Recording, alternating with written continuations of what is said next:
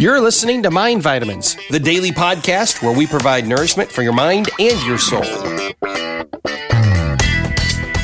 Episode 023. Coming up on today's show.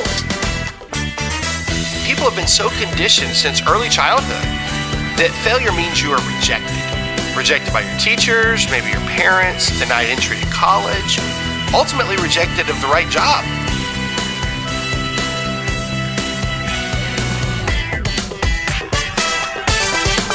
It's time. Hello and welcome to another Mind Vitamin podcast. I am Jeremy Whaley and I'm very excited to be with you today.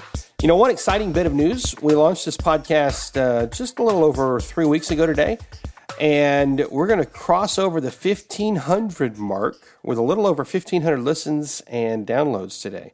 So I appreciate it, and I'm totally humbled at how many of you have tuned in consistently, and also the extremely kind comments you've left. And you've sent me emails and whatnot. If it's not too much trouble, it would mean the world to me. I'd really appreciate some of those comments if you would add them to iTunes or Stitcher. And, you know, these networks are so great and so valuable for each of us who are podcasters. And so if you could help me out by just adding some of those comments to those platforms, it would be super amazing, and I'd really appreciate it. But thanks again for all the nice things that you've been saying. Now, today I want to talk about a subject that can impact all of us, and yet some people bounce back like nothing happened, and some people just give up. Some people just go straight to despair. And I'm talking about the dreaded F word, failure. That's right. Nobody wants to be a failure. Nobody likes the idea of feeling like you failed. But worse, in today's society, nobody approves of you if you fail. And that's really the crux of the challenge. Without society trying to force a measurement for you to live up to, failure would just be an experiment where maybe you got a negative result. But in today's society, people have been so conditioned since early childhood that failure means you are rejected. Rejected by your teachers, maybe your parents, denied entry to college, ultimately rejected of the right job. Shoot, in our modern culture, failure has become an issue of life and death. I mean, no wonder so many people feel despair when they fail at something. Moreover, it's no wonder so many people are afraid to try. I mean, if the consequence of trying and failing is total rejection by all those around you, who could blame you? It may as well be life or death. I mean, why try if you might possibly fail? It's hard for people who know me today to ever believe this, but if you'd met me as a sophomore in college, I was petrified of the risk of failure. I was so afraid to fail that I never really took a risk, especially if I might be embarrassed or if I thought I couldn't guarantee my success. Well, that was my perspective. It wasn't really true. I mean, I believe it to be true, but better said, I only took risks where I felt success was probable. But today, I'm a different person. Today, I've learned that our happiness and our success is in direct proportion to how much risk we're willing to take, how much uncertainty we can learn to comfortably handle. I used to be enamored with success, and then I realized that winners are really just a bunch of failures who kept on going and never quit. And that's the only difference in those who win and those who lose. The winners fail just as much, and probably more, than any of the failures. It's just that instead of giving up, winners keep going. And there's a reason for that, because winners have learned to appreciate the failure. They appreciate it as part of the process rather than owning it as part of their identity.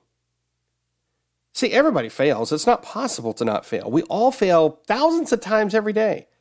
But winners see those little failures as lessons to be learned, whereas non-winners, well, they just give up. They don't learn the lesson. They quit. They move on and do something else or sulk in their own self-pity because they had some negative results. And as a result, they actually have a pretty crappy life, a life full of misery and failure, all because they took this little negative result and owned it as part of their identity. This past spring, the Nashville Predators hockey team made it to the championship series known as the Stanley Cup. It was a huge deal for the city of Nashville because, well, we've not had a winning team in sports maybe since ever. The Tennessee Titans one time made it to the Super Bowl, but they lost. And that was so long ago, the kids that were born that year are now in college. So Needless to say, the city was really ready for a big win and this kind of national attention. The night the Predators won the Western Conference Final and they earned their chance to play for the Stanley Cup, following the win, one of the sports reporters stuck a microphone in the face of the Predators' coach, Peter Laviolette. I mean, here was a man who just led the Nashville Predators to their first Stanley Cup ever, and this coach became only the fourth coach in history to lead 3 different teams to the Stanley Cup. So the reporter asked the question that everybody was wondering. He says, Coach, what does it feel like to be only the fourth coach in history to lead 3 different teams to the Stanley Cup championship game? To everyone on the outside, this was a natural question. You would only ask this kind of question to a winner. He's led 3 different teams. But the coach's answer was fascinating. He said, it probably means I got fired a lot. You see, on the outside, Laviolette looks like a winner. His stats show he's a winner. His successes show he's a winner. But behind the glory, only the coach knows how many losses, failures, and, in his words, firings he had to endure just to get to where he is today. That's the difference between winners and everybody else. Winners are failures just like everybody else, except for winners keep going and they never stop. What are some areas that you stopped short on in your life? Maybe you stopped believing you could win.